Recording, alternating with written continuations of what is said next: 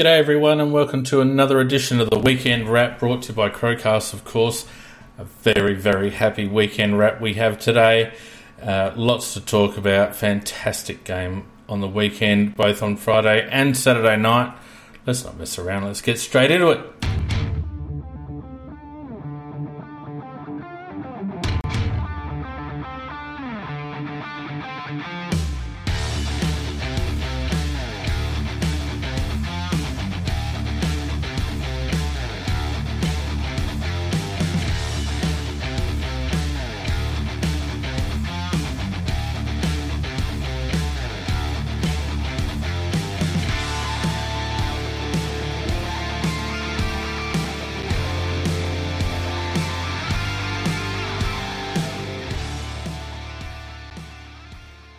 Good evening, welcome to the Weekend Wrap, wrapping up round 3 of the AFL Premiership season this lovely 3rd of April.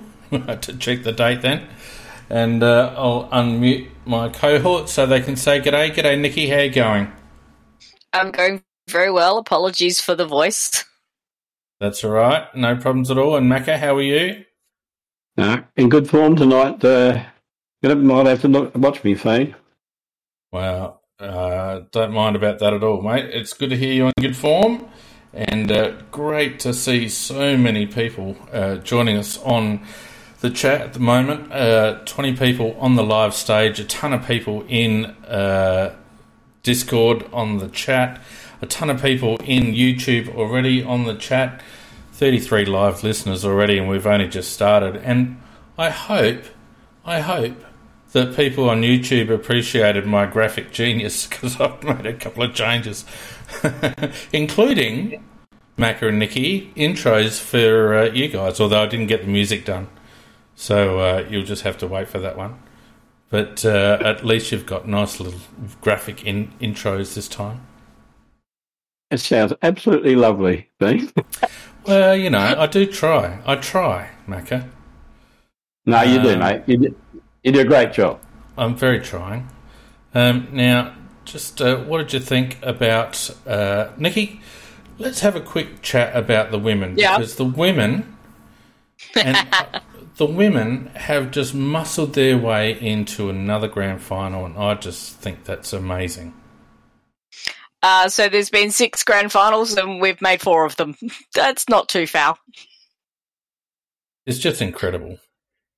Oh, they are such a good team. It's been a real pleasure to watch them this year. I mean, last year was still pretty good as well, but just the way they work together and the way Clarkey and the other coaches have got them going on, where other teams still rely on a couple of those stars. It's, you know, Az can have a bit of a bad day, but we've got those youngsters that are coming through that are really standing up for them. I mean, you've got Rochelle Martin, Chelsea Bedell, Ash Woodland, you know, just the steps she's made forward this year when she's in a forward line with players like Daniela Ponta and Erin Phillips. You know, not too bad when she's now become, the person who's kicked the most goals in a season. Yep. Fantastic. Yeah. We haven't covered much of the girls during the previous few casts, just time constraints more than anything else. And there's some very good coverage of the girls' league with some other podcasts. So I felt that space was pretty full.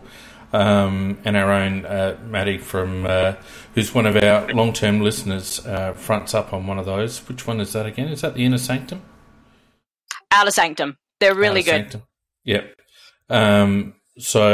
But I couldn't let this week go past without just saying what a monumental effort it is for Matthew Clark and his staff and the women's squad for making another grand final. You know, just an incredible effort. And like you said, Nick, you know, the youngsters coming through are really pulling that team into another era. It's no longer the Erin Chelsea show. Pardon me. There's now a lot of other girls coming through now, and it just seems like we're going to steamroll on and on. Oh, I hope so, although all we're going to hear this week, and it's already started, is about getting a premiership for Daisy.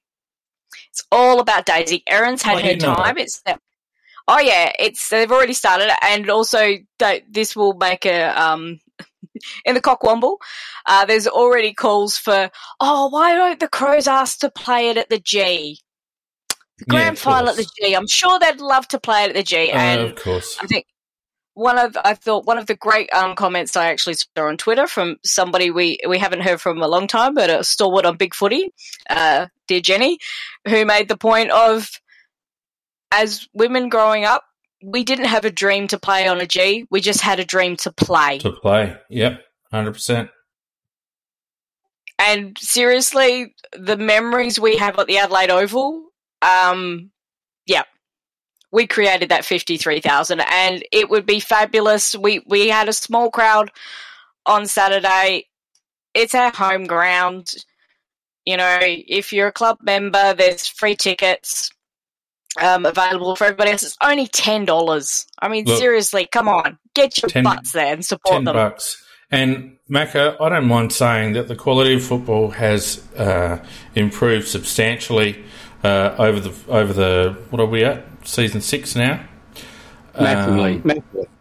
When they first started, they'd be lucky to beat they were playing about amateur league level 8 or something like that. But, each year it's just got better and better. And the girls that are coming through, Nikki referred to a few of them coming through, the new ones, they've actually played a lot of footy, whereas the ones that started it off had not played so much and not had such a good level. Yeah. So, and I still think it's if you do a curve, it's on an upward curve, and I would say that give another 3 or 4 years, it'll be a very high standard. I would think. I didn't want to go into it too far, aside from just to say that it's actually I really, really enjoyed watching the game on Saturday. It was tough, hard finals football. Both teams cracked in. Fremantle at times looked like they might be stealing a bit of momentum. But I tell you what, the Crows did what they needed to do when they needed to do it. And, everyone needs to get around the team on grand final day. And as you said, Nick, $10 to get in or free for members. Why would you even think twice? Particularly considering the Crows are playing in Melbourne this week.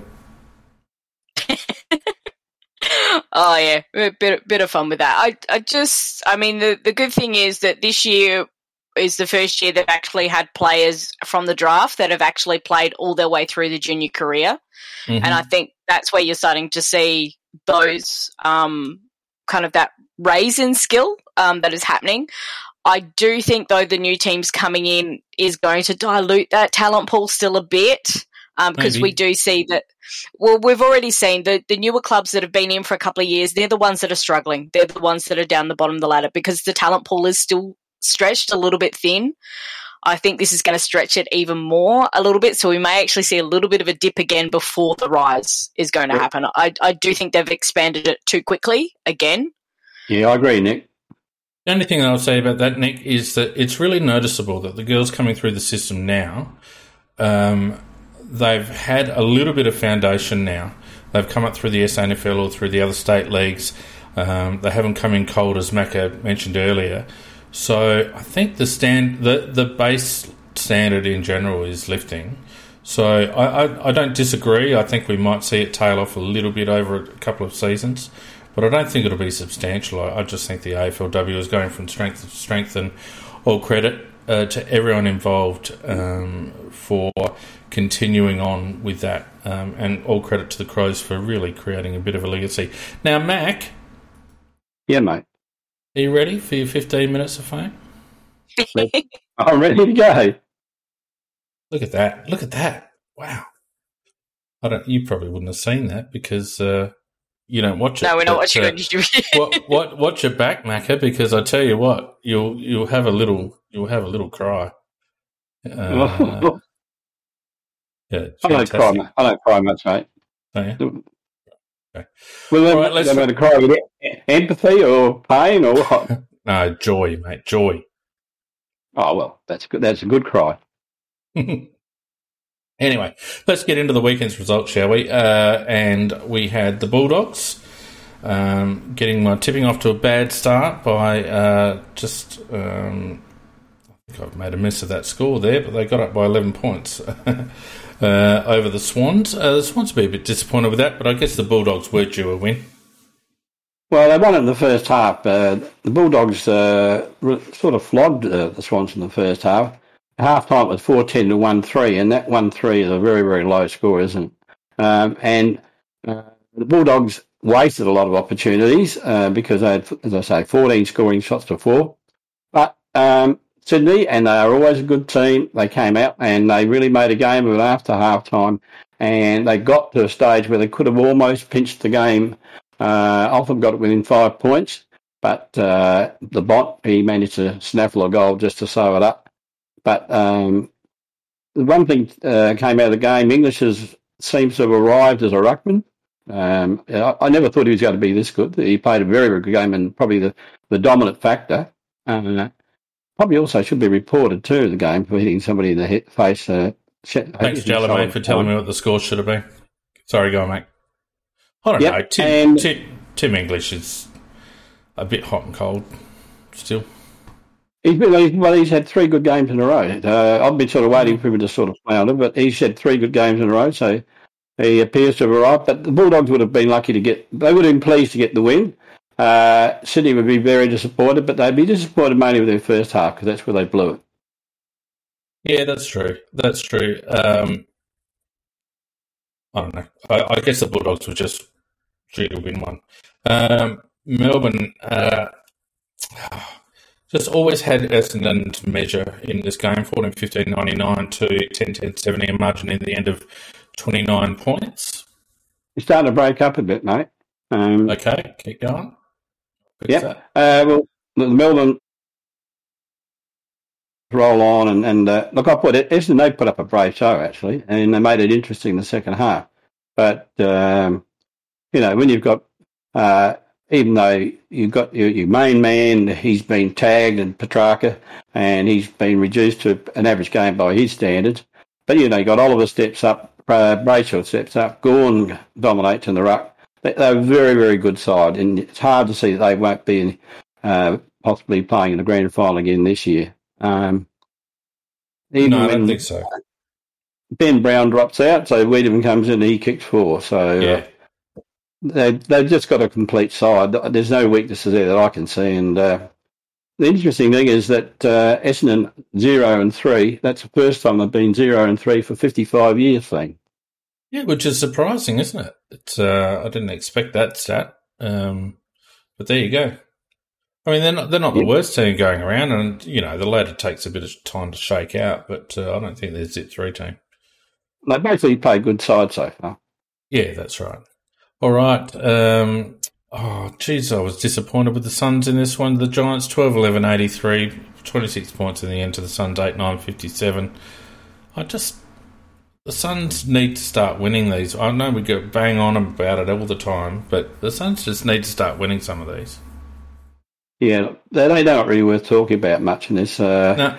I mean, Priest dominated in the ruck. It was interesting that he had his first game for the Giants in ruck, and he did well.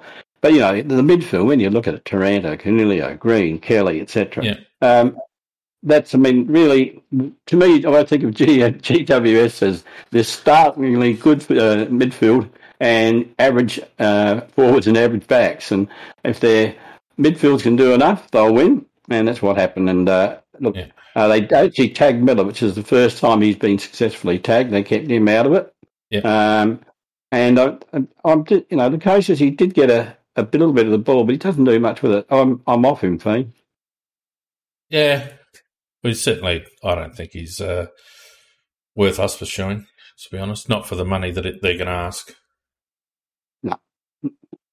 The Cats, with a late surge, 16-8-104, 13-point winners over Collingwood, 13-13-91. Collingwood would be disappointed, but Cats be relieved to get on the board.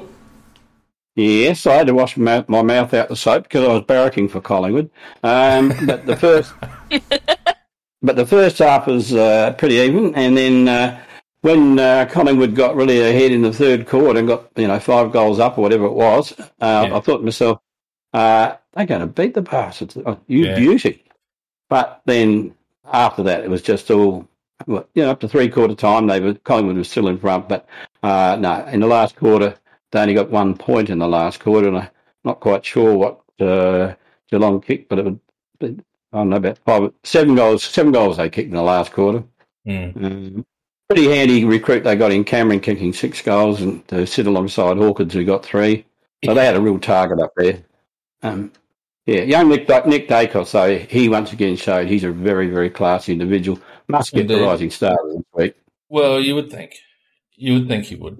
Not a lot of competition, as far as I can tell, this week. Not this week. And then we had the Lions absolutely destroying North Melbourne, 23-18, 156 to 76-48, 108-point smashing. Not a lot to talk about there. North was shit. Well, that sums it up. Brisbane, they... Call a spade a spade. Well, that's right. Well, you did put some more adjectives in front of you going to do that, Nick. It was really terrible. But North Melbourne didn't look like they'd got very many AFL standard players. I mean, Jason, what's his name? Horne-Francis. I can never which way it goes. It's Horne-Francis here. He was one of their very better players, and he did. I think he got what did he get? He got 21 disposals and 7 clearances. This is in a side that's getting absolutely smashed. And young Zeri did okay in the ruck, but I can't. And Simpson got a few kicks, but the other players, it's not worth talking about. It's not worth talking about. North Melbourne, they beat West Coast last week, but that's only because West Coast didn't have a team. West Coast were playing their bloody state league team. Yeah, not much to say about it, the game. It was 108 points. There's nothing to talk about. Said too much already. Carlton getting up at the death over Hawthorn, 11-8-74 to 11-7-73. 3-zip for Carlton. Who would have thought that at the beginning of the season? I thought they would improve because they've done a very good recruiting job around the middle of the ground. That's where you win. You get the ball and you win the game. And they've done very well. The players they've brought into the club. I was barracking against them. I wanted Hawthorn to win it, and they did dominate the first half, Carlton, and Cripps was absolutely dominating it. He's going all right, isn't he, Mac? Yeah, look, I've had to say, I told you last week I gave in and said he's a good player this year, and so after 2 years out, good player. 2 years he was. Yeah, 2 years of playing with injury, and that made him look ordinary. But he is playing very well at the moment. For Hawthorn, I thought that Jaff, he just mopped up everything. He's a very good player to watch. He's just very quick and he got on top in the second half. He just mopped up everything. Mitchell and Warple, they got the midfield going, and eventually Carlton just fell over the line. Really, it just because I think what was the margin in? About 1 point. A point or something. Yeah, 1 point. Yeah, so I'm not sure about Carlton. They've improved dramatically, but I think Hawthorn have too. I'm not saying that Hawthorn probably won't play in the 8, but Carlton could be a contender. I wouldn't write off Hawthorn for the bottom half of the 8. Mitchell's got them playing good footy, and he's prepared to play the kids and trust them. I would imagine they'll probably run out of steam at some point. But they're playing a good brand of footy. I like the brand of footy that Mitchell's got them playing. I expected them to play a real stodgy brand under him, but he's got them running freely, and it's good to watch. So that'll be interesting to see how they pan out. Carlton, the way they're going with their firepower, the thing that'll hurt Carlton is injuries. If they start getting a few key injuries, as we know happens in a long season, I'm not sure whether they've got the depth to be able to carry that. But I think that they'd be pushing top 4, probably 5 to 7, I reckon, at this early stage. Well, you think that, the way they've started, and I said they've got a very, very good midfield, which always helps. And I think they'll make the 8. Probably, I think the bottom part of the 8, but and they're not flag material, I don't think, but not yet. But they've improved. But they've improved greatly. Yep. The St Kilda Saints today, 18-9-117 over Richmond, 13-6-84. Richmond really fell away after a tight tussle for half the game. Richmond just looked to... Sorry? I was going to say it's a 56-point turnaround. That's not too foul. Yeah, that's right. It was. Richmond just seemed to be a little bit short on manpower at the moment. They're obviously missing Dusty, and they didn't have a forward line to speak of. But St Kilda, that's the best they've played so far this season. Yeah, the game started off very free-flowing, and there were 6 goals each in the first quarter. Richmond got on top and in the second quarter, in the early third, and they got 4 goals up, and then Crouch and Steele just tore them apart after that. King got 4 goals in the last quarter, and it must have been probably the best game I've seen Brad Crouch play for the Saints. So he was easily the best player. I'd agree with that. Yeah, I'd agree with that. He played very well. Yep, and King, we don't have the full forward like him. He's very good, King. Anyhow, they careered away to win by 33 points, and as I said, Crouch, King, and Steele. That was the other player I was trying to think of. Yeah. Yeah, and in the last game, which I haven't got up on the score because it was still going when I did this, the Dockers absolutely destroying West Coast, 15-12-102 to West Coast 75-47, a margin there of 55 points. West Coast just trying to survive at the moment, I think. Yeah, nothing to say there because 12 or 13 changes again, and you knew before the game started it was going to be a Freo win. And, even though I tipped West Coast, Mac. I tipped West Coast by mistake. Oh, you didn't, did you? Yeah, I did. Click the button. Never mind. Started watching. I watched about a quarter, and I thought that I've had enough of this. So that's all to say on that one. I made it to about the 3/4 time. I made it to about 8 o'clock, and I just went, no, I just can't have this on. Can't do this anymore. No, this is just sad. Yeah, I wrote it off the first quarter. Yeah, let's have a look at the ladder, and it doesn't include that last game, but we can work it out. Brisbane and Melbourne, along with Carlton, on top of 12 points. Hawthorn, Collingwood, Geelong, Sydney, and St Kilda on 2 wins each, make up the 8. The Suns, Fremantle might be in the 8 now. Oh no, they're probably 9th. No, they're 5th. Oh, they're 5th. Oh yeah, because they would have a fair percentage. Yeah. Yep. St Kilda would be 9th. Gold Coast, Richmond, Western Bulldogs, GWS, Adelaide, and North Melbourne on 1 win. West Coast, Port Adelaide, and Essendon yet to open the account. Macca. Lovely stuff. I really love the Port North 3. I mean, there is not another club that gets up there and says at the beginning of the year, we're going to win the premiership this year. We're going to give it a real shake this year. Old Keddy comes out with these stupid statements, and the general manager says they're going to win 3 premierships in 5 years. Now, I think that was last year, so they've got to win the premiership this year, and there's no hope of that. So, yeah, they're all talk. They talk, but they don't do. Well, let's crack into the showdown. It was a famous victory, one of the more exciting games of footy you'll see, and it was Adelaide 15-6-96 getting up after the siren, thanks to Geordie Dawson's reverse swing left footer off the inside ankle. Port Adelaide 13-12-92, a margin, of course, of 4 points. And by goodness me, weren't we all just jumping up and down? Absolutely. Wow. Oh, my God.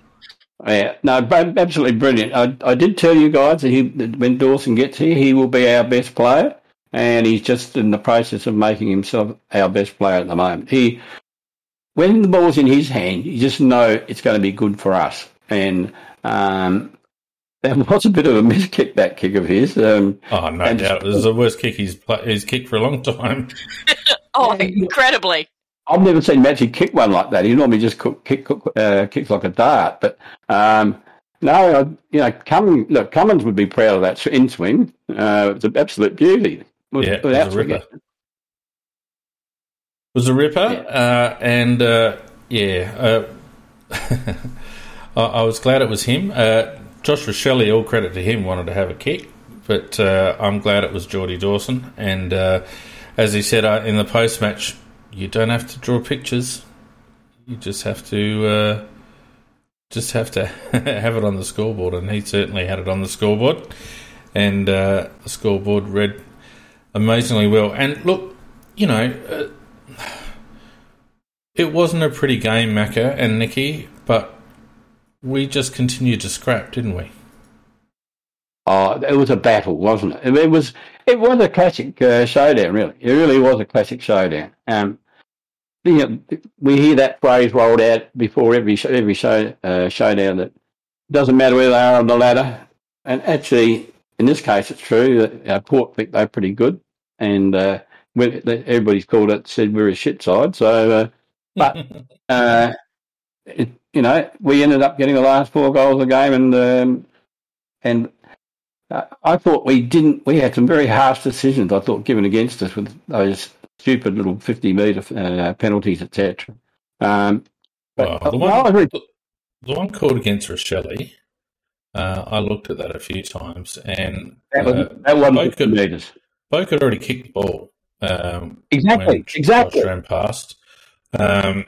And yes, the protected zone does extend behind the player to a degree, but Boak had already moved off his mark, had already gone to kick the ball, and Josh was running to cover that player, and the failure was on the umpire. Sometimes we see the umpire screen play on when a bloke just motions to go off the line, and other times we see the umpire not call it until he's moved off the line about 5 metres. So they've got to get that right because, and in my opinion, they need an umpire behind that setup to be able to make the call. I don't think it's the umpire's call who is next in play. I think it's the umpire behind the play that needs to be lining that up and making the call about the protected zone because Boak had moved 3 or 4 steps off his line already. And poor old Josh Rachele, you could see in his face, he was absolutely devastated. Thought he'd cost us the game. Nearly had it came within a bee's whisker. If it wasn't for Trent McKenzie's courageous mark, came within a bee's whisker of having a shot for the sealer. And then nearly came within a whisker again of having the shot after the siren that eventually Geordie took. He wanted it. Well, he wanted to make amends, and you like to see that from a kid. Absolutely. Yeah. Absolutely. Now, don't forget that we are interactive. We've got an absolute jam-packed studio audience tonight, which is just fantastic. So if you do want to have your say, we've got plenty of time, so stick your hand up in the studio audience there, and I'll get you on. And don't forget, if you want to support us at all, patreon.com/AFL Crowcast. If you're listening to us on YouTube and you want to get around the stuff on Discord, the links to Discord, if you're not already on us, are in that description. So just get around that. All right. So let's see. This is where I get a little bit disorganised because I ran out of time today. So let's just see how organised I can be, ladies and gentlemen. Okay. Let's just first of all look at the team lineups because I swear to God, when the teams came out, I thought we were tanking. And how wrong did I prove to be? Whoops, not Nicky's cockwomble. Oh, you got a preview of Nicky's thing then. I didn't like the team at all. Did you guys? No. Look, we had Mrs. Himmelberg's son up at full forward, and look, he had been going very, very poorly. And to the lad's credit, I thought he had an excellent game actually. But we're talking about pre-game. Pre-game, I thought that look, Gallant. I have faith in Gallant, believe it or not. Even though he's only played 1 or 2 games or 3 games or whatever it is, he's 100%er. He has a real crack. But with Fogarty there, who moves like a glacier. He's that bloody slow. And Himmelberg, who hadn't been getting a lot of the ball. No, I'm like you. I just thought, well, we just aren't going to score. That's going to be the problem. But that did not prove to be the case. I didn't like Billy coming in. I felt like the only way Billy comes in is if Murray has a crack up forward in place of Elliott. I didn't like Lockie Murphy coming straight in after basically a practice game at the expense of Luke Pedler. No, and I agree. Sorry. I agreed with all that before the game. I agree with you. But Lockie Murphy, I thought, played well. Well, if you let me finish speaking. But I thought both of those. I don't even think Billy had a bad game, to be honest with you. I don't think he's the answer. Mac, do you? Or Nick? At centre-half-back? I don't think he played badly. What do you think, Nick?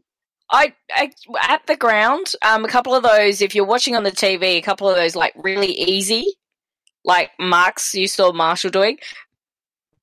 Credit to Port, massive blocks on Frampton to stop him actually getting there. They were blocking very early to do that, and we weren't covering as well.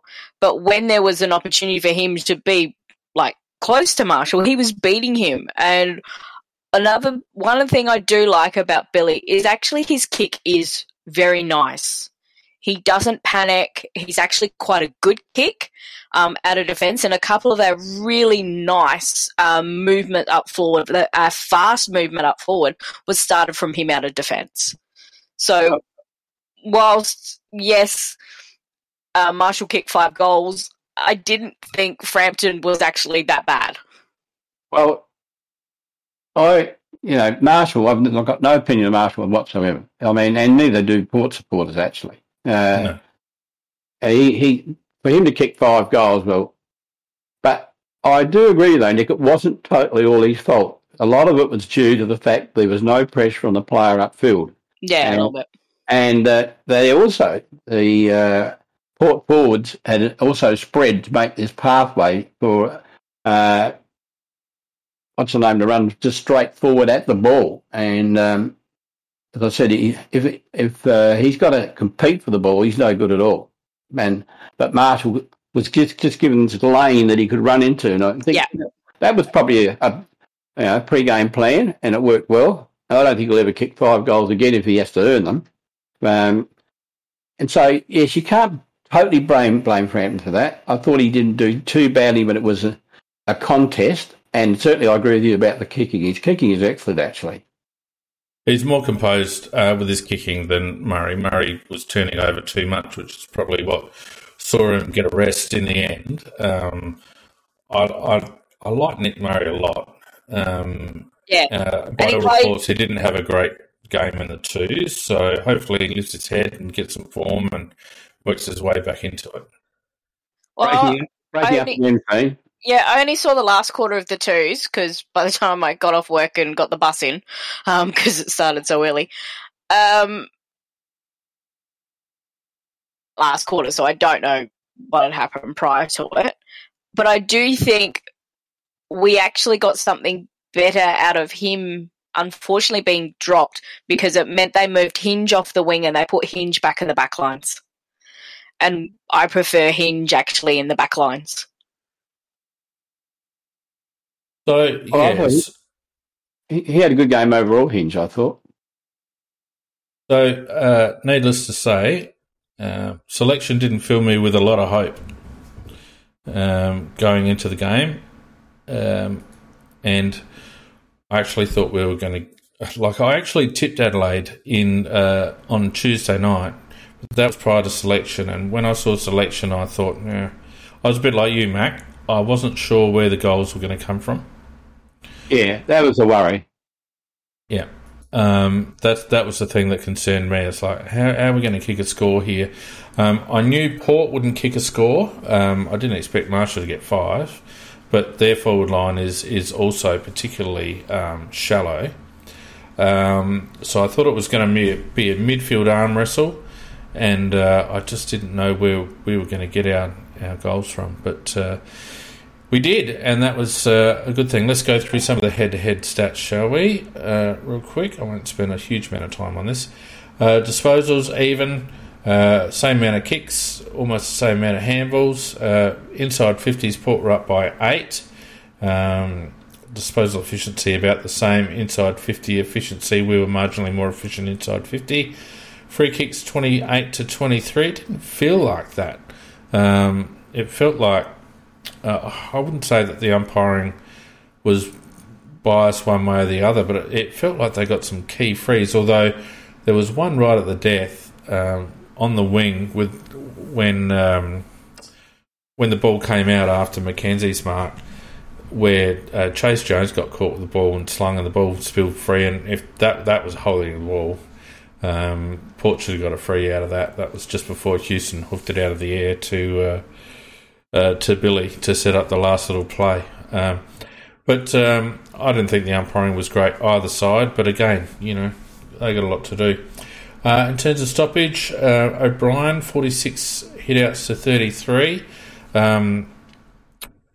Again, didn't do a lot around the ground, but then neither did Lycett, so it was probably a 0-0 draw. 40 clearances each for the match. We slightly shaded them around centre, and they slightly shaded us around stoppage. Pretty easy, even though. Contested possessions were up by 6, so pretty close there. Uncontested was also very close. Turnovers also very close. Marks exactly even. Marks inside 50 exactly even. Contested marks 13 to 11. So you can just see there, Port actually had 16 more tackles than us for the game. But you can see with these stats, and that's why I'm whizzing through them, that statistically it was an extremely even game of footy. Yeah, they were. I looked at them myself before we came on air, and I thought exactly that, and I think the scores reflect that too. Yeah. Yeah, not a lot in it. But I think it was key individuals at key moments. For example, Elliot Himmelberg took, I think, 3 or 4 contested marks in the last quarter, which were really key, obviously, and hitting the scoreboard as well was very good. We did what we needed to do when it mattered. It certainly wasn't pretty, but we got the job done. Let's have a look at some individual stats, shall we? Rory Laird, a very good return to form from Lairdy, I thought. Return to the team, I should say. 31 disposals, 14 kicks, 17 handballs, 4 tackles, 7 clearances, 373 metres gained. An excellent game by him. Matty Crouch, 29 touches, 9 kicks, 20 handballs, 4 marks, 4 tackles, 5 clearances, 1 goal assist. Let me have a look here. 3 inside 50s, 6 stoppage, 6 score involvements, I should say. Very good disposal efficiency. 7 contested possessions. It's a funny old game. Well, it was a funny old game because I didn't actually. He was just farming the ball out, and that's look, to be honest with you, that's what we need Matt to do. We need him to just keep farming the ball out. I don't think all his disposal out of clearances were clean. I think he's still getting the pace of the game, but I think it was better and more effective than it was the previous week. So certainly not our worst by any stretch. He was good. He was effective at times. He's still, I think, a game or two away from getting the real pace of the game, I think. And the interesting thing was, what we were slamming him for last week were those backwards handballs, always looking backwards.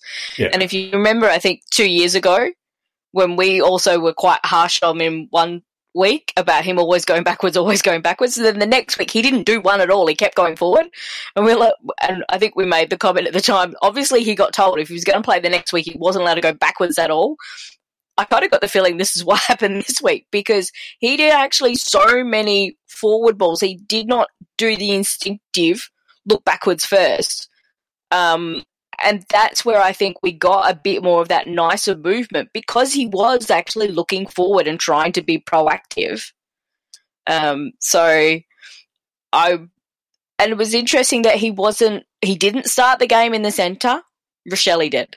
And that's the only reason that's why I think Murphy was picked beforehand. I was looking at the team going, if Murphy's been picked because we've got too many small forwards, does that mean they're actually going to put Rochelle in the midfield rotations?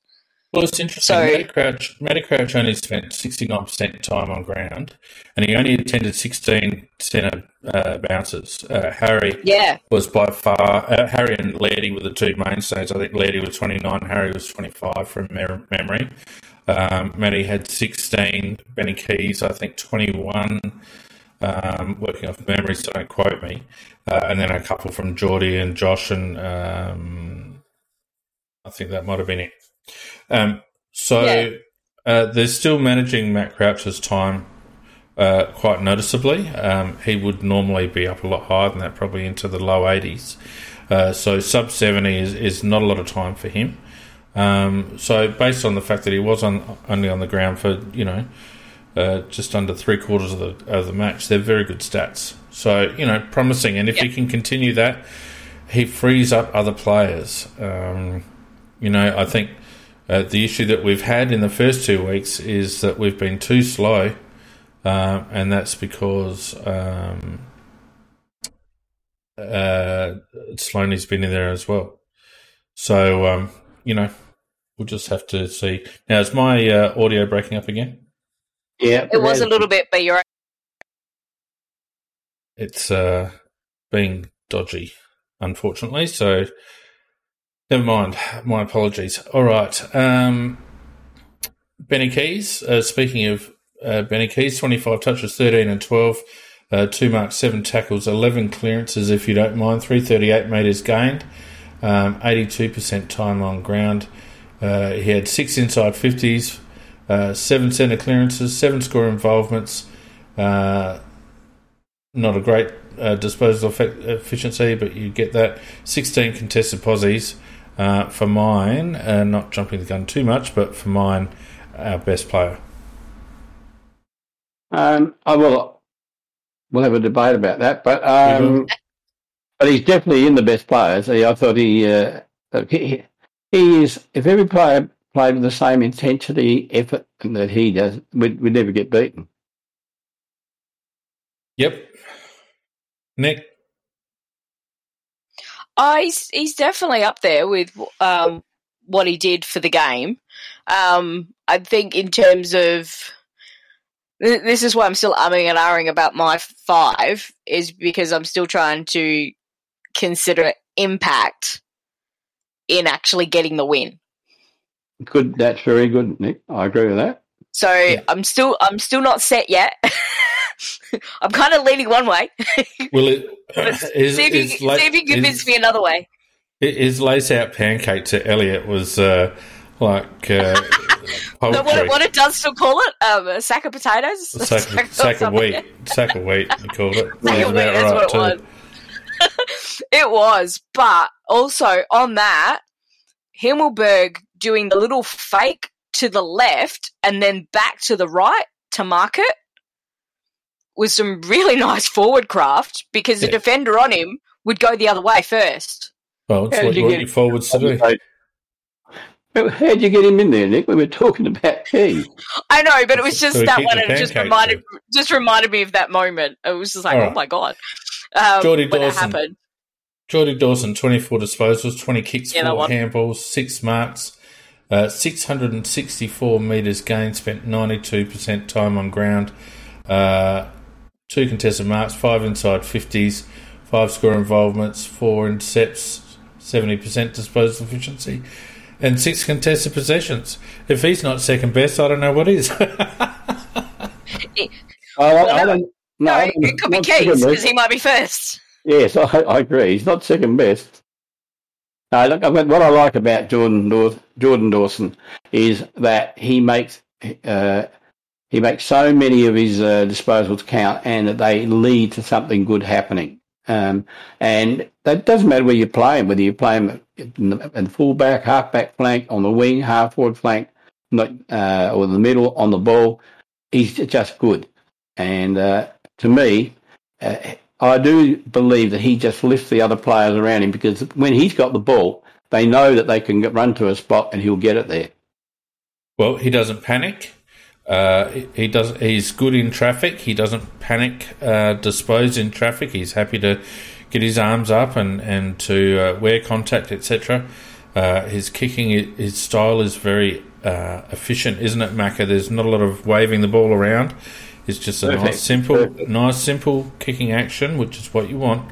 Allows him to get the ball onto the boot pretty quickly and effectively, and is sneaky quick. A little bit quicker than what we probably anticipated, I think. I watched him. I've been watching him play for the last couple of years with Sydney, and when I heard that he was going to come to Adelaide, I can't say how I felt. It'd be rude, but yeah, it was terrific, absolutely terrific. What I did like was, I think it was one of his. Might have been the goal that, well, it was a point, that one, but where he's burst out of the centre, and as he's running past, and there's a Port player that goes to bump him, and he just absolutely wore the bump, did not break stride at all. He's just so strong in the body as well that he knew that was coming, and he's like, he's not going to tackle me, this is what he's going to do. So he's a footballer as well as that beautiful skill set that he has on him, and I think that we're very happy he chose us. Yeah, well, look, when he played for City 2 years ago, he was in their top 10. I think he was about 7th or 8th, and last year he was 3rd. So what he is, he's still an emerging footballer. There is still more in him to come. Oh yeah. So he's coming off the calf too. So, I mean, he's just getting to match fitness. Yeah, so he's going to be just something that we haven't had for a long, long time. Very much so. Lachie Sholl continues to rediscover his form of his debut season. 24 touches, 12 and 12, 2 marks, 2 clearances, 230 metres gained. He does do that little chippy sort of connector pass, but that's all right. He's fairly good at it.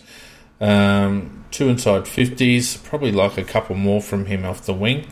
4 score involvements, 3 intercepts, only 54% disposal efficiency. Makes an absolute liar of me. But 10 contested possessions as well, which is what I liked about Lachie. He's not the toughest player you'll ever find, and every now and again he has an Atkins moment, but by and large he was in amongst it. Yeah, and that's how I saw it too, is the fact that he does lots of good things, but when there looks like being a physical moment where you might have to wear one really badly, he's not there. He just shortens his stride. That's the one thing I've got against him. Well, one of their goals was definitely on him, that they got, because he could have got to that contest. It's just to kind of wait to see what they did, which then meant he had to run around another Port player to then try and get pressure on. And I think because he's had a couple of those hard knocks with injuries resulting from it, so I can understand a little bit why there can sometimes be that hesitation from him. But we've also seen that when he wants to get up and help drag the team along for a win, like he did in the last quarter, he's got that in him. I agree. So he's kind of like in this little bit of in-between at the moment. You kind of like, but other times you just kind of want that other Shoal to be playing for all 4 quarters. Yeah. A few mentions in the chat about him sticking channels and shirking contests. We've got to remember, Nick, you rightly pointed out, he's been poleaxed a couple of times. He's a kid and he's only fairly slight. And the knock-on, we didn't mind that about Rory Atkins as long as he kept using the ball well when he had it. And the knock-on Rory was that he stopped getting it and kept trying to dance around it and ended up getting caught more often than not. Lachie Sholl is an outside player, and I think we have to be careful about our expectations about Lachie as long as he continues to do his job. That's why I was a touch concerned about his inside 50 count. We probably need a couple more from him. But I wasn't disappointed with this game at all. No, he's going good.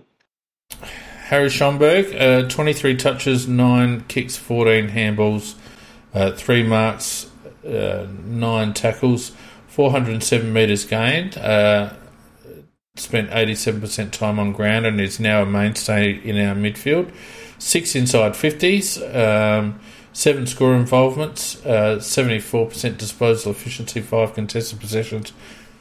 I thought Harry started like poo, like he has been for the last couple of weeks, but I felt like after half-time we started to see a bit of Harry that we know, and it looked to me like he was working himself into form. Yeah, you have a go, Nick. Yeah, no, I agree with that entirely. Although he wasn't as poo as he was last week. No.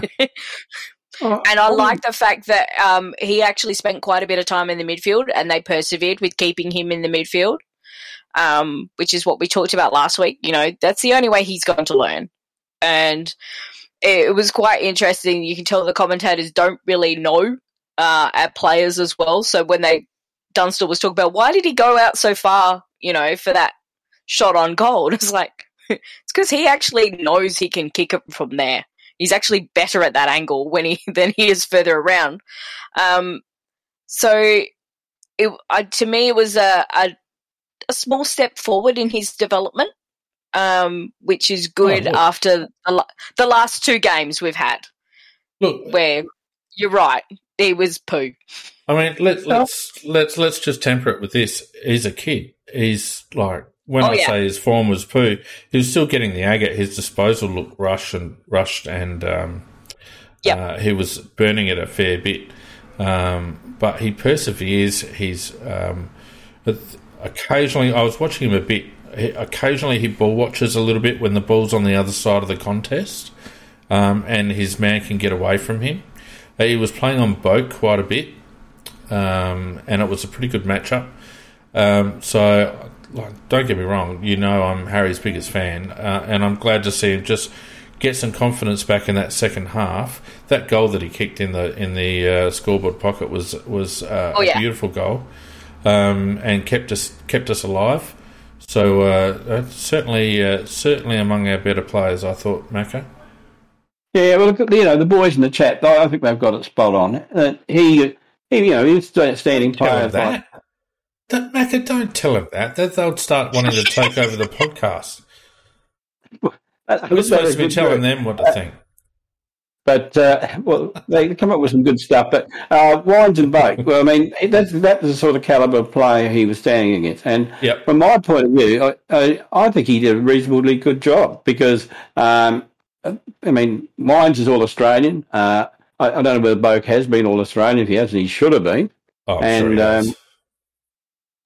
So from my point of view, I had, when I was picking my best 5, when I was trying to pick the 5th one, he was just dithering around there a little bit because I thought, you know, he finished the game strongly and, he's going to be a good player for us long term. Oh, you can tell he's invested. You know, he will live and breathe the club, no doubt about that. He's quality and, as I said, it's good to see him back with a little bit of confidence. Brodie Smith, in a really good vein of form at the moment. 18 disposals, 15 and 3, 4 marks, 3 tackles, 620 metres gained. One bad turnover, but we won't talk about that too much. 3 inside 50s, 3 score involvements, 6 intercepts. Disposal efficiency lets him down at times, 5 contested possessions. But I just feel like Brodie and Mitch Hinge are a very good combination of halfback. They complement each other very well, I think. They do, don't they? And that little slip when you said Johnny, he ever played one game for us, I think.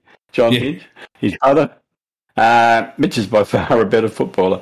Yeah, you're quite right. They do complement us. They both good kick, which is it's a very good start. Hinge is more like the bullet-like pass and or the long raking kick.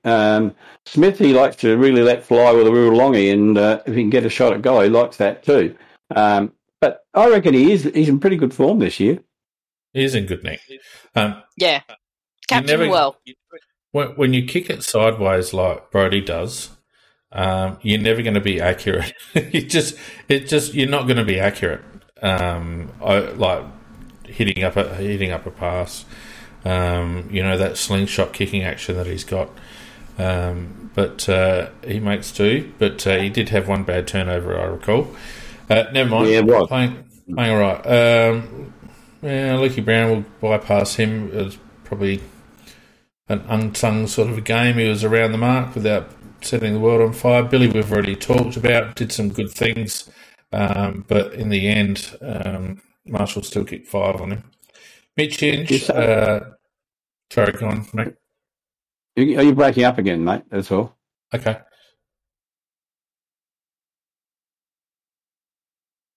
Mitch Hinge, we've spoken about. I reckon he's excellent off halfback. I don't want to see him on the wing. I don't know why they put him on the wing. He's a bona fide halfback flanker. Breaking up. I think what they were doing with Hinge was they were using him as a seed replacement.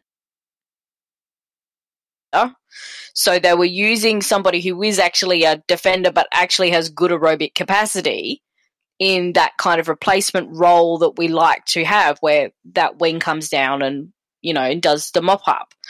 But it just didn't quite work. I think he's a bit like we've identified with Millera, is that he's got to see the ball in front of him to run through it, which is why he works better as a pure defender. I don't think it's necessarily that, Nikki. I think we get better value out of Mitch when he doesn't have to turn around. Yeah. He's a straight line player, and I think he plays all right off the wing, but you don't get any value out of him because his back's to goals. He's giving off handballs rather than pinpointing passes. I want him to be the guy running past the wingman, not the bloke giving off to the running halfback. So I think halfback's his spot. I agree. He wasn't awful on the wing, but he's better out of the back lines. Dudes, I thought was all right. Didn't have a huge game statistically, although 15 kicks, 5 kicks, 10 handballs, only 106 metres gained. But I felt like his game was very solid. 8 intercepts, that's his go. 7 contested possessions, certainly did his job, I thought. I totally agree with you. Yeah, there's now only a couple more. Elliot Himmelberg. Now, every time on this podcast that I've jumped off the Berg train, he's had a blinder. Yep. Every time. Same here. I'm always on the same train with you. You finally got me to jump off.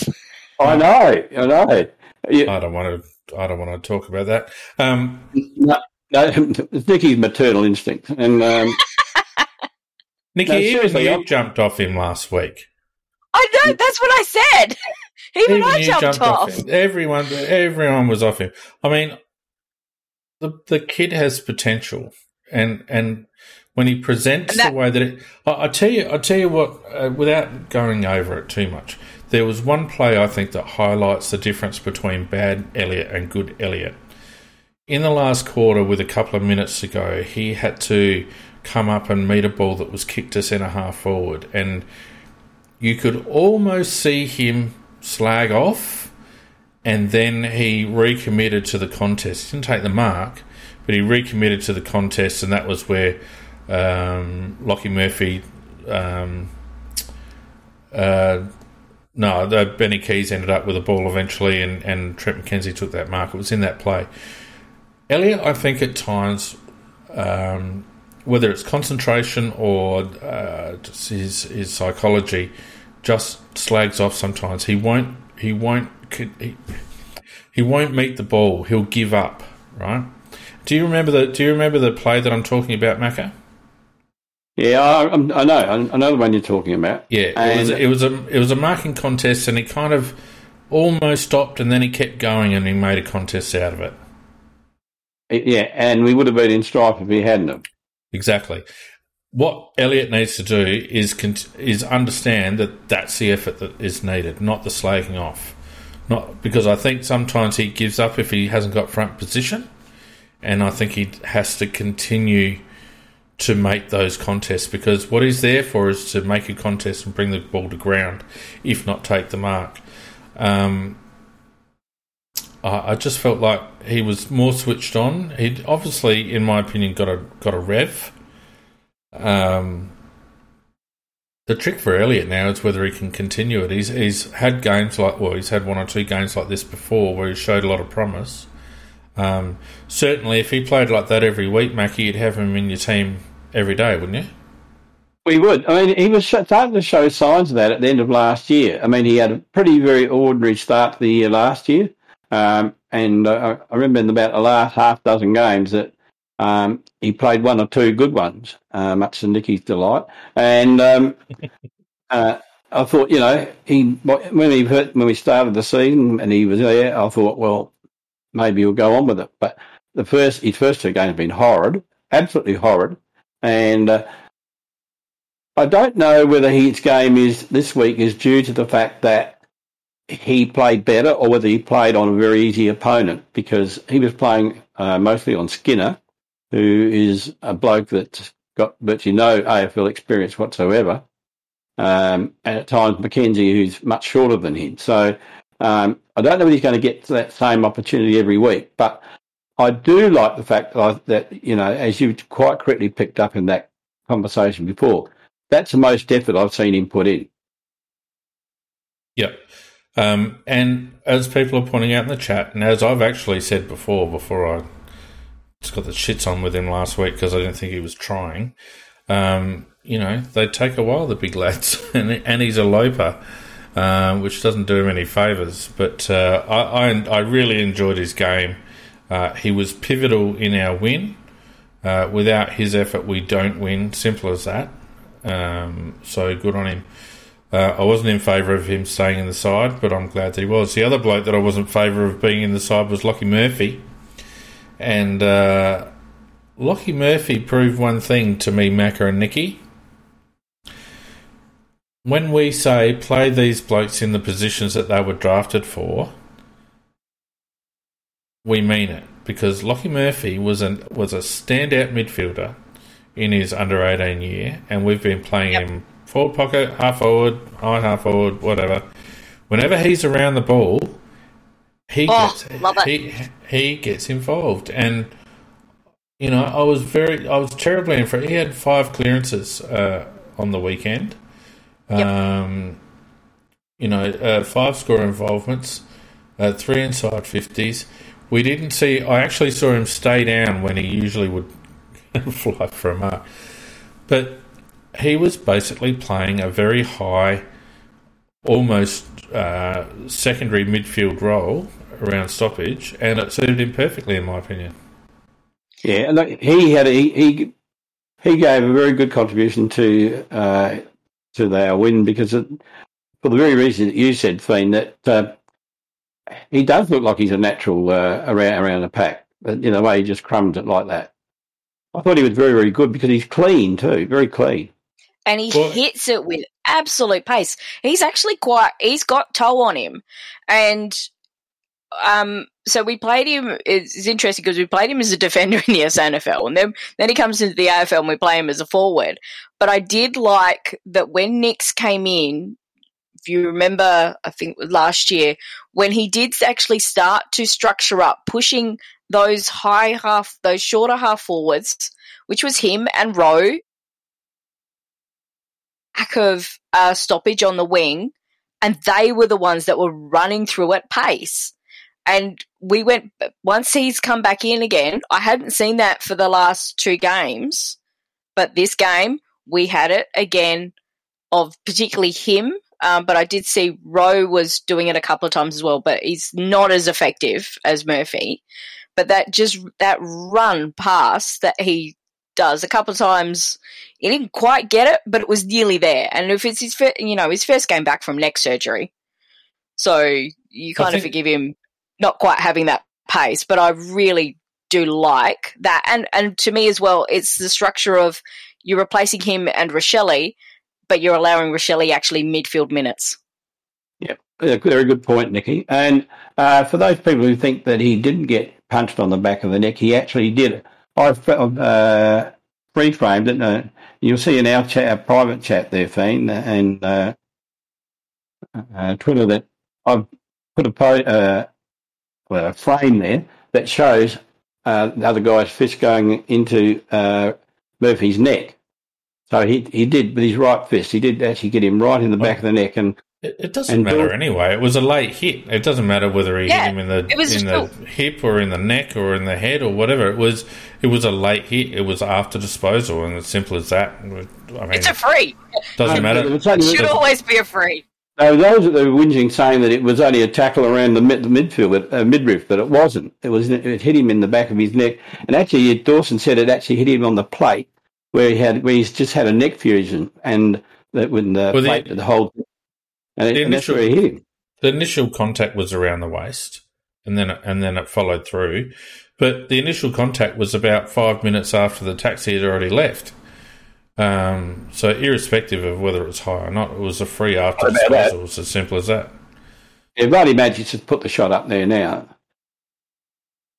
Where? In the chat. It's in the chat. We don't Discord. See it. I don't see that. On Discord. Oh, yeah. And you can see what's his name, the bloke that hit him? No good. Dawes, wasn't it? Hayes. No, it's both ex-Brisbane. I don't know. It doesn't matter anyway. Let's move on. Yeah, well, you can see his right fist hitting him in the neck. Yeah. Mays, that's it.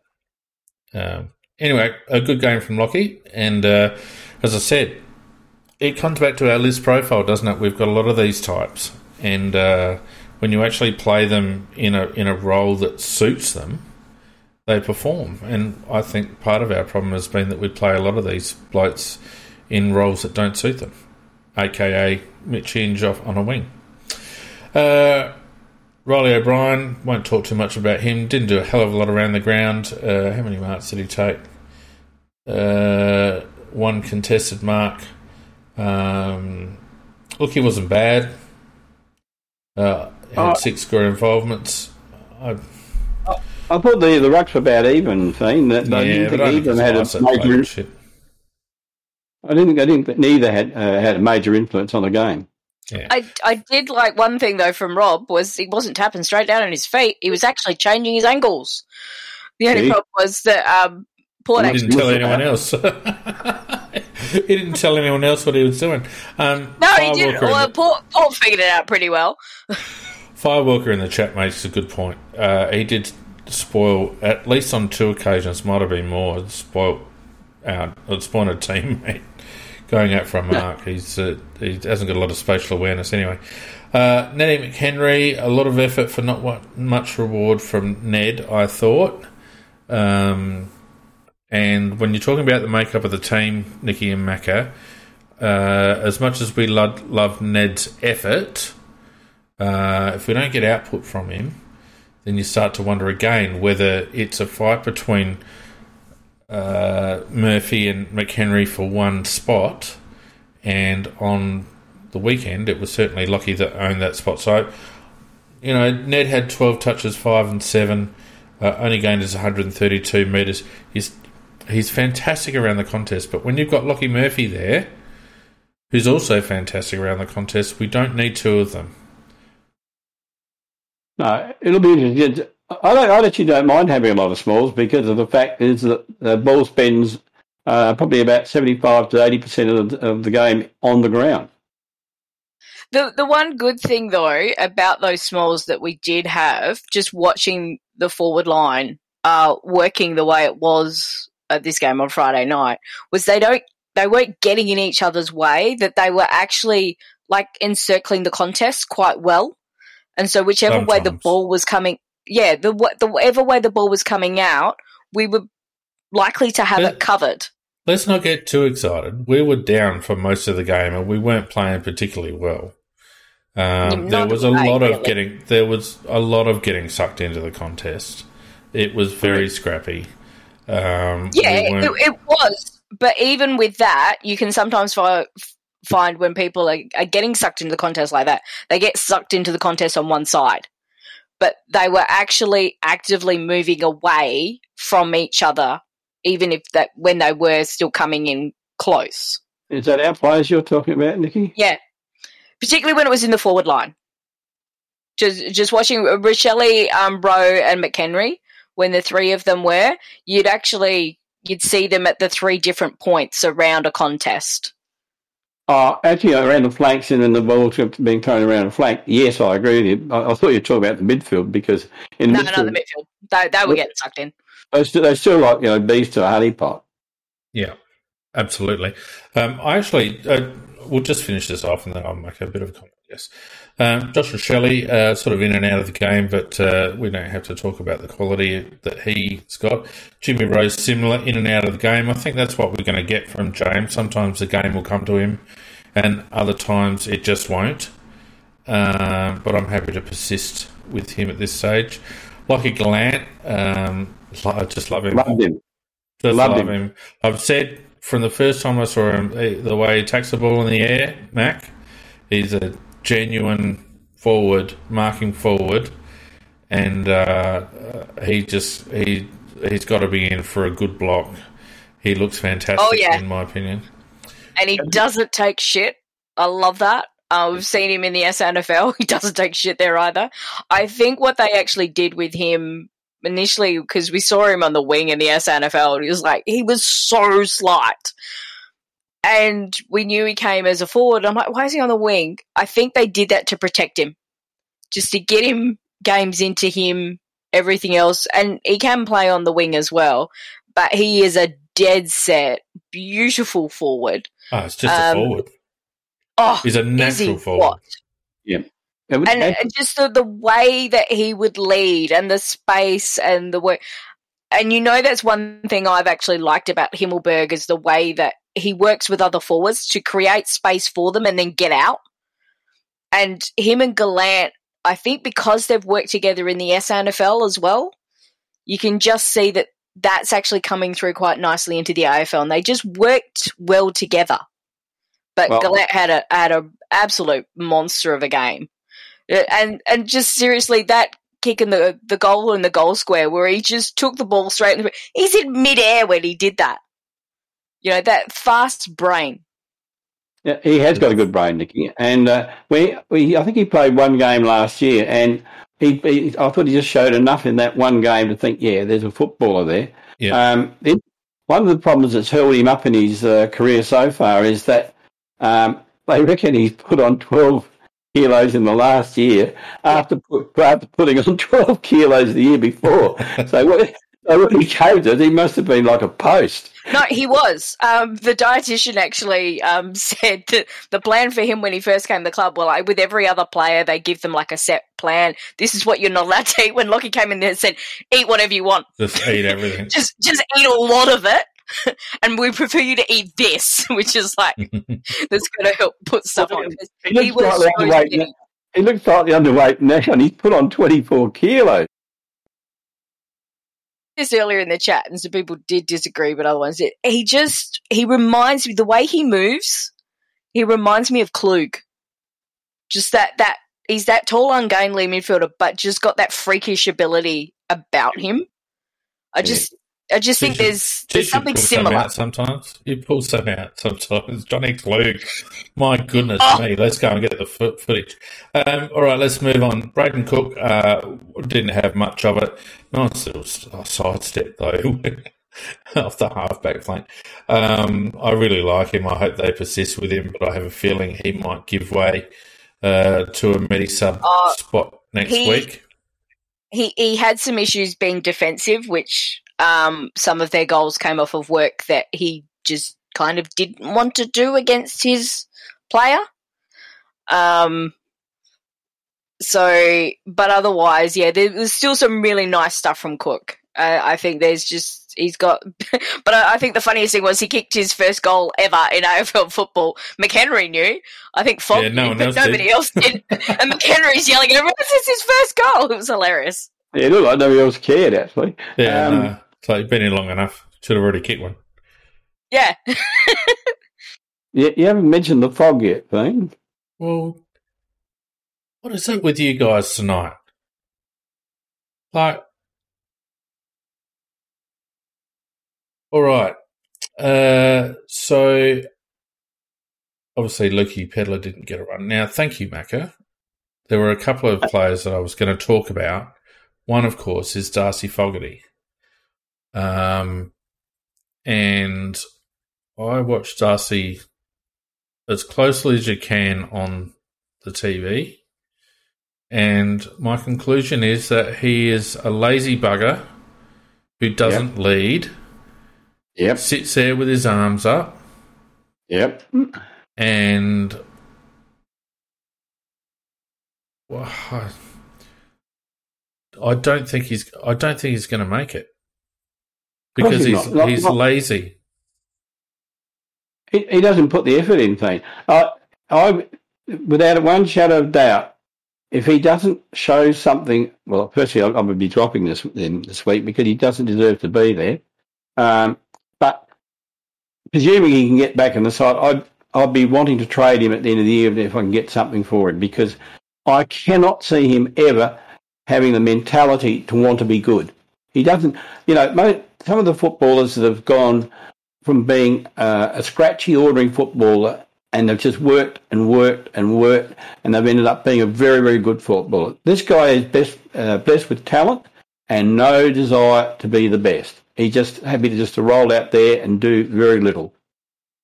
There's someone on the chat saying after I've trashed him a go at kick 5, and that's probably true. But I watched him closely because we had blokes leading up all night. Elliott starts moving and all of a sudden getting separation. This is the thing about Fogg. Darcy doesn't work hard enough to get separation. So unless he gets a bona fide clear corridor to lead into, he won't lead into it. He doesn't like leading into confined areas. He doesn't work hard enough to get separation from his defender. He's too happy to stand there and say, "Kick it to me," with his hand up. He's not that type of player.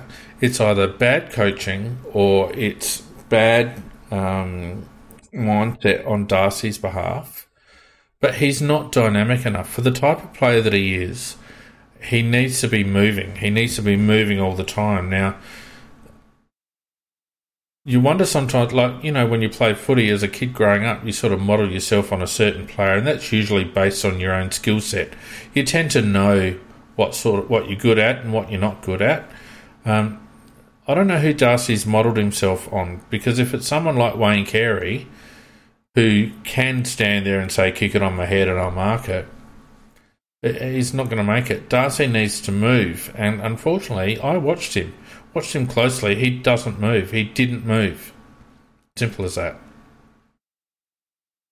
Yeah, I mean, there are people making excuses in the chat, and I've praised the people in the chat. But I'm going to be critical for those that are defending him. They say that he gets the best defender every week. Well, every player gets a good player on them every week, and it's just you have to work out how to get the ball. I mean, that's the whole point of being out there on the ground. And so you just can't excuse a guy who can't get the ball because he's playing on a good player every week. He's supposed to be a good player, he has to learn how to do it. Yeah, Brent makes a good point in the chat. He's a man-child. And you're right, Brent. I played with a couple of man-children in my team in high school growing up, and it was just their sheer size that was able to get to them, and by year 12 we'd all caught up to him. Darcy's just a man-child, and I just don't think he's got the mentality to mould himself into the type of player that he needs to be in order to make a success of AFL football. He might bob up now and again and kick 3 or 4, but even his kicking's starting to desert him a little bit. And I don't like ragging on a kid, but he's been in the system now for 5-6 years now. I think it's long enough, and supporters desperately want him to succeed. We all want him to succeed because we can see his natural talent. I just don't know whether he's got the mentality to be able to do it. That's all. Yeah, and look, it is. It's all in the mind, Peen, because I noticed in the chat there, people talk about Ian Perry. I mean, Ian Perry was the most unskilled player I've ever seen play in a forward line. And, he kept running. When he was going to have a shot at goal, he just did not know where it was going to go. And people in the crowd were calling for it. But the one thing he did, he worked his ass off. He absolutely worked his ass off when he played. He had limited ability and he played to the very maximum of it. What we've got in Fogarty is somebody who's got ability and plays to the very minimum of it. And I agree with the man-child thing. He's sort of not one and he's not the other. And Vardy Magic made the point that he's just not quite big enough to be a key forward and he's too slow and heavy to be anywhere else. So from my point of view, I just don't think he belongs in our side long term. I'll certainly play him a bit towards the end of the season so that we can trade him and get something for him. But I would be trading him. Well, we'll just say, Ray's is saying Fogg not a key forward, just a forward. Yeah, but how many forwards do you want, Rays? You know, who are you going to kick out? You can't have him in there even as a third forward. He's got to be able to lead, Razor. He's got to be able to make position. He just stands there and waves his arm around half the time, and it really made me angry when I was watching him the other night. So anyway, we won't rag on him anymore, but he's got some work to do. So look, as a general comment, I felt like our defence actually won us the game. I felt like our midfield scrapped really hard. I felt like our forward line was quite effective.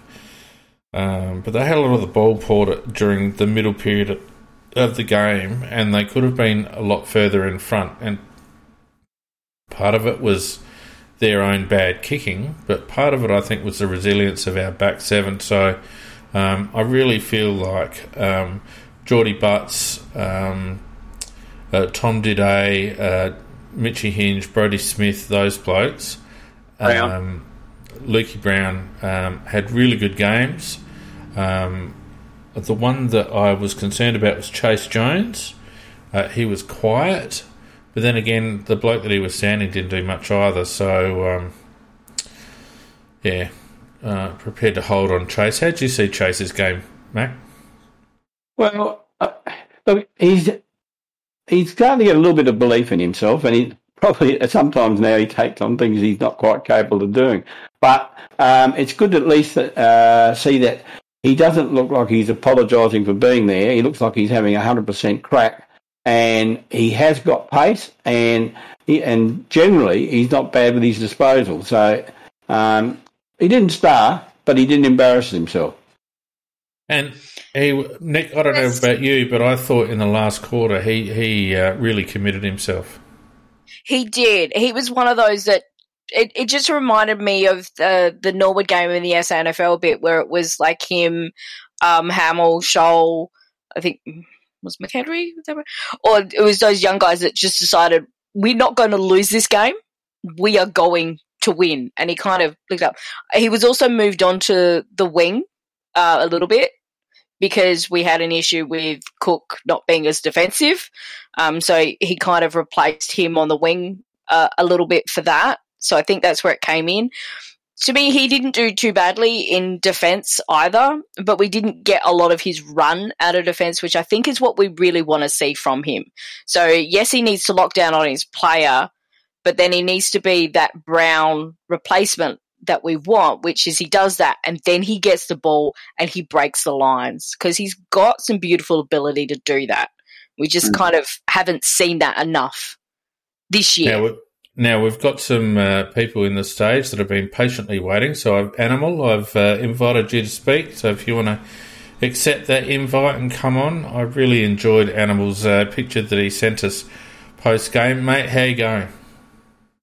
Not so bad, Zach. Yeah, pretty good. Hey, Sounds a bit rough. And you say, how you going, Animal? Oh, yeah, probably had a couple of wines on Sunday, but it is what it is. Yeah, no, I still wanted to say thanks for the tickets. Obviously, we had a great time, and we definitely picked a peller of a game, that's for sure. Picked a good one. Yeah. What was the thing you liked the most, mate? Well, it was a good time with my lad. Obviously, like I said, with kids, they can get a bit bored after a little while, but as the game sort of got a bit pumped up and the crowd was getting fired up, he was like, you could see him sort of getting a little bored, but then all the crowd was getting really psycho, and all of a sudden he was into it again. So it was, if it kept a 9-year-old into the game, it must have been pretty good. Definitely. One of the things I did notice, I had another friend of mine who sort of was there, and we managed to find a seat where he could sit next to us. And straight away, because he was saying to me before the game, he's like, "Oh, Sloane's out, that's going to hurt you guys." And I'm like, "Oh no, man, I kind of want to see what it's going to look like without Sloane there, because he's not getting the ball much, he's too slow." And then straight away, like in the second and the first quarter, I was thinking, man, the midfield looks quicker straight away. I don't know if it looked like that on the TV, but to me, it looked a lot faster. So I don't know. I hope Matty Nicks takes something from that, because I bet she doesn't. I hope he does too, mate, but I bet she doesn't. Yeah, you're probably right, unfortunately, but I was excited to see what it was going to look like without Sloane, and I think clearly there was something there. Yeah, definitely. It looked a bit more dynamic, didn't it? Well, let's face it. I mean, Boak and Wines are not a bad midfield combination, but we'll see it for a couple of weeks, but I reckon Sloane will slot straight back in there. Yeah, he probably will. The other thing I noticed is there's a lot of, online stuff. And obviously, the loudest people online tend to be the people that are negative. But some of the things I see is like people whinging about the skill errors, and it's like that's going to come with time, isn't it? They're all so young still. Like eventually, that's going to get better as we start seeing these, 20 and 30 game plans getting close to 100 games. Those skills, they're gonna have way better cohesion. But at the moment, what I'm seeing is this team with a lot of grit and determination, and that's about all we can ask for from a young team, isn't it? I don't think we could have you up here, Animal. You're making too much sense, mate. Like I got a feeling we're going to upset a couple of decent teams again this year, like we did last year. I 100% agree with everything you said. Then, be that these players that only played like 20, 30 games. Once they've played 50, 70 games, 68, 80 games, all of a sudden they'll do it naturally rather than have to think about it. Yeah, it'll just be ingrained. It's the old 10,000 hours rule. It's the same with any trait. You've just got to do the time. Yeah, and the more times you fail, the closer you are to success. Well, that's the other thing. You learn when you fail. It's fun to win, but you're supposed to learn from losing. So hopefully they're learning. Well, you've done well, mate. They're nominating you for the Medi sub. Mate, thanks very much. I'm so glad that you were able to get along and enjoy it with your lad. And whereabouts were you sitting? Oh, we moved around a bit. We found a good little spot behind the goals. And it's funny. I actually know the people who have those seats, and they were home with COVID. Oh, and I had another mate of mine who was there with his kid, and his kid plays with my son for the Gullies. And I said, I reckon these seats are free because I know these people are isolating us.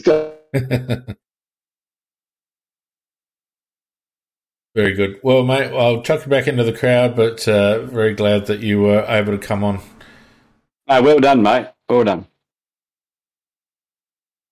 Now, Mick's been waiting patiently, so we'll invite Mick up here. It's always good when the crowd make more sense than we do, doesn't it, Macca? How you going, Mick? Yeah, good. Thanks. How's everyone tonight? Yeah, pretty good. Thanks, mate. Yeah, I've got to take back my statement about Himmelberg last week. I think we all do, don't we? Yeah, we all did. Join the club. Yeah, but I must say, I think it did prove one thing, that Sloane just can't go back in that midfield. I know he probably will, but he just doesn't belong there anymore. I disagree with it. Nobody's going to disagree with you, but the problem is that we're not the selectors, and I know that, but they've got their eyes open. The biggest problem is they've appointed him captain, so that's the problem. Well, that shouldn't matter. Yeah, but a captain can play in the forward line too. I think we've proved that over the last 5 years. Absolutely, or on the wing. Captain can play in the twos. I mean, Steve Caniglio got dropped last year. I think we've got too many good wingmen for me on the wing, Nicky. I think it'd slow our wings down, actually. Yeah, agreed. Yeah, for me, it's only if a half forward to a wing roll. Yeah, I think we'll go with a half forward. Yeah, that's where I'd be happy with him. Yeah, I think our wings are pretty well settled, and we've got some pretty good kicks on the wings. They're fast, and Wasteline's disposal's been this year. I don't want to see him on the wings.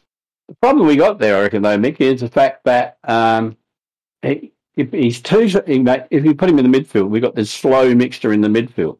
You can't put him on the wings because we've got good wingmen.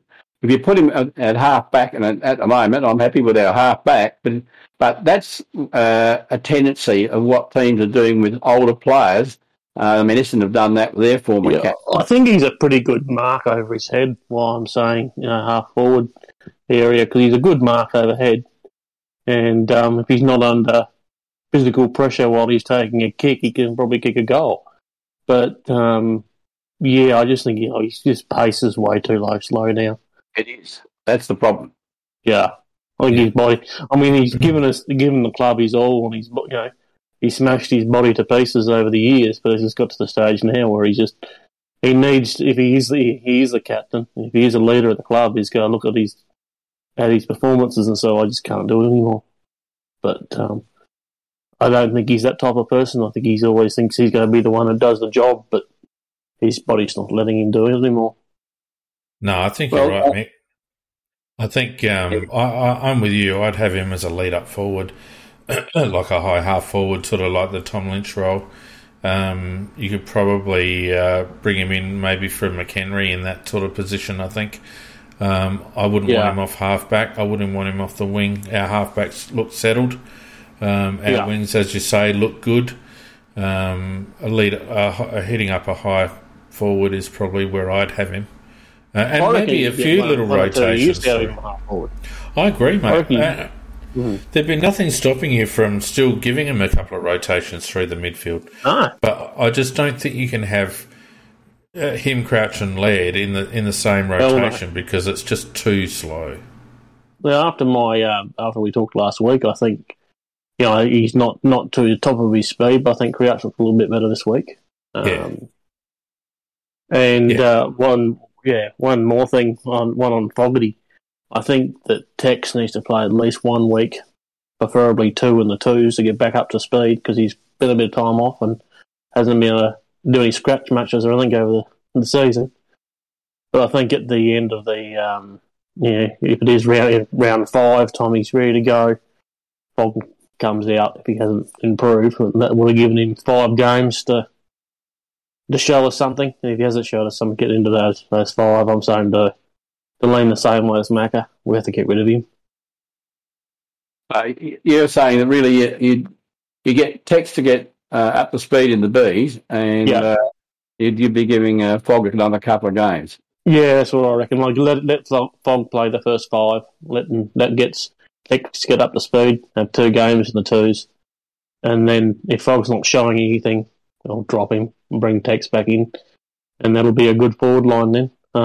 Hopefully, if Himmelberg keeps playing. But on Himmelberg, I think he's proven that he's a confidence player, and the more confidence he gets, the better he seems to play. And I just hope that this week's started to give him confidence.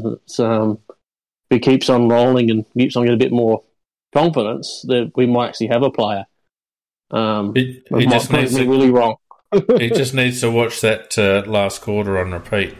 Every week before the game, he just needs to watch that last quarter where he was committed and making contests and getting separation and kicking goals under pressure. That's what he needs to watch. Yeah, it wasn't last year, it was the year before Wasn't last year, it was the year before. Right. He was playing really well. And I think it was either the last game or the second game of the year. He was just clunking everything. Yeah, it was and I just hope it gets back to that. Yeah, it was good. Good on you, mate. Thank you, mate. Right. I'll put you back to the audience. Good on you. And Tomo, you've been waiting very patiently, mate. Come on board. Evening, everyone. Tomo, how are you doing? My comment's just on Lockie Murphy. When selection came out, I was sceptical like everyone else. But that fourth quarter, having him around stoppages and actually having speed out of stoppages really changed the game, I reckon, for us and changed the dynamic 100%. Of how we played. And he did a couple of key handballs that made us get score involvements from it and got some goals out of it. And I just thought he was phenomenal around the stoppage for once. Agreed. And Vardy, I'm agreeing with you too. Tomo so far wins the award for the best vocals of a studio audience member. Well, the Grammys are tomorrow, so... I hope Pete's listening because you're putting Peter J to shame, mate. he was in the chat, but I think it's past his bedtime. Fair enough. I agree with you, mate. Murphy was very dynamic up around stoppage, and I think that's, he needs to be involved in as many stoppage clearances as possible.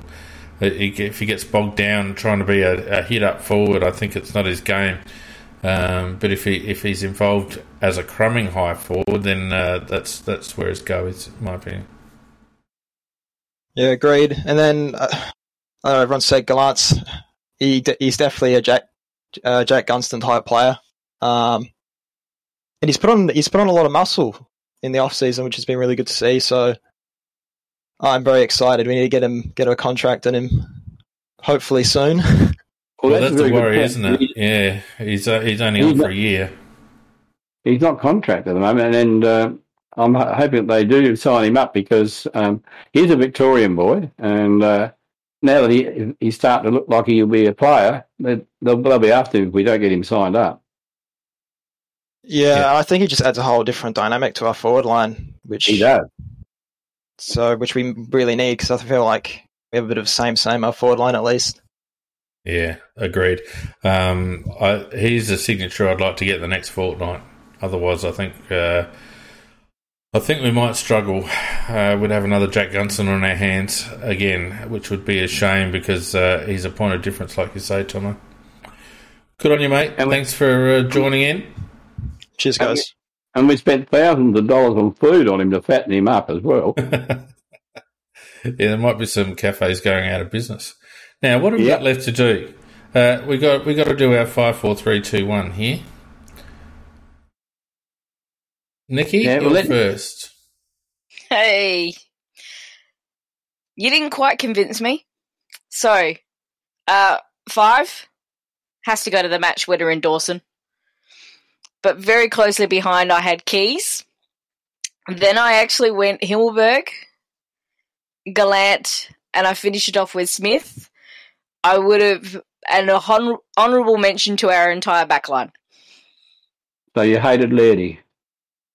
He didn't quite. I liked him as well, but I actually thought because it was a toss-up between Smith and Laird, and I just think as much as I really appreciated having Laird back in the side, I thought Smith was just a bit more damaging for us in that movement out of the back lines.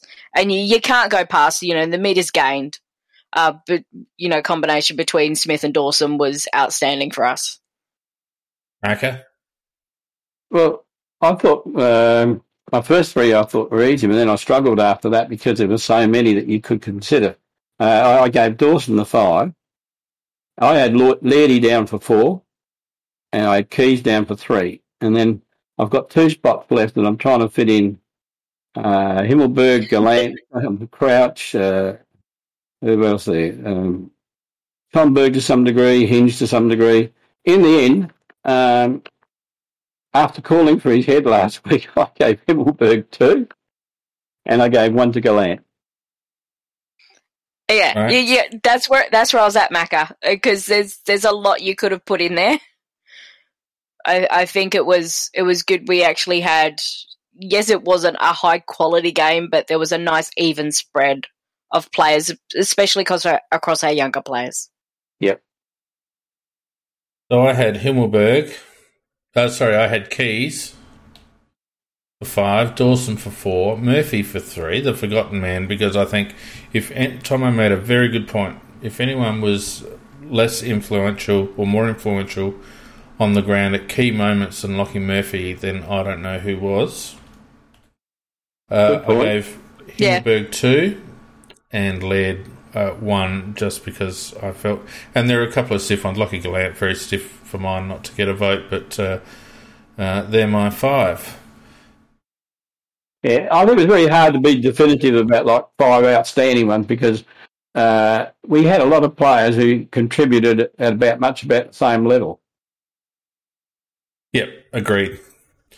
All right, we're nearly at the end. I will post up the running totals for those in due course in the chat. But we do have one thing left, and considering I spent so much time actually bloody coming up with an intro for it, Nikki's Cockwomble. Oh, look at that. It's beautiful. I'm going to have to watch it back. Come on. Hit us up. Well, I think it definitely Kelly Underwood and Tim Gossage for the two that are trying to push that think it's a great idea for the Crows to request to play the grand final that they've earned, not at Adelaide Oval, but to travel their fans, most fans not being able to go and see them, to be held at the MCG instead. I think that's stupid. A whole lot of people who didn't understand. Why would Gossage be... sorry to interrupt you, Nikki. Why would Tim Gossage give a shit? No idea. It was just like, I have no idea. It was just the weirdest tweet he put out, and everybody was just like, what the fuck?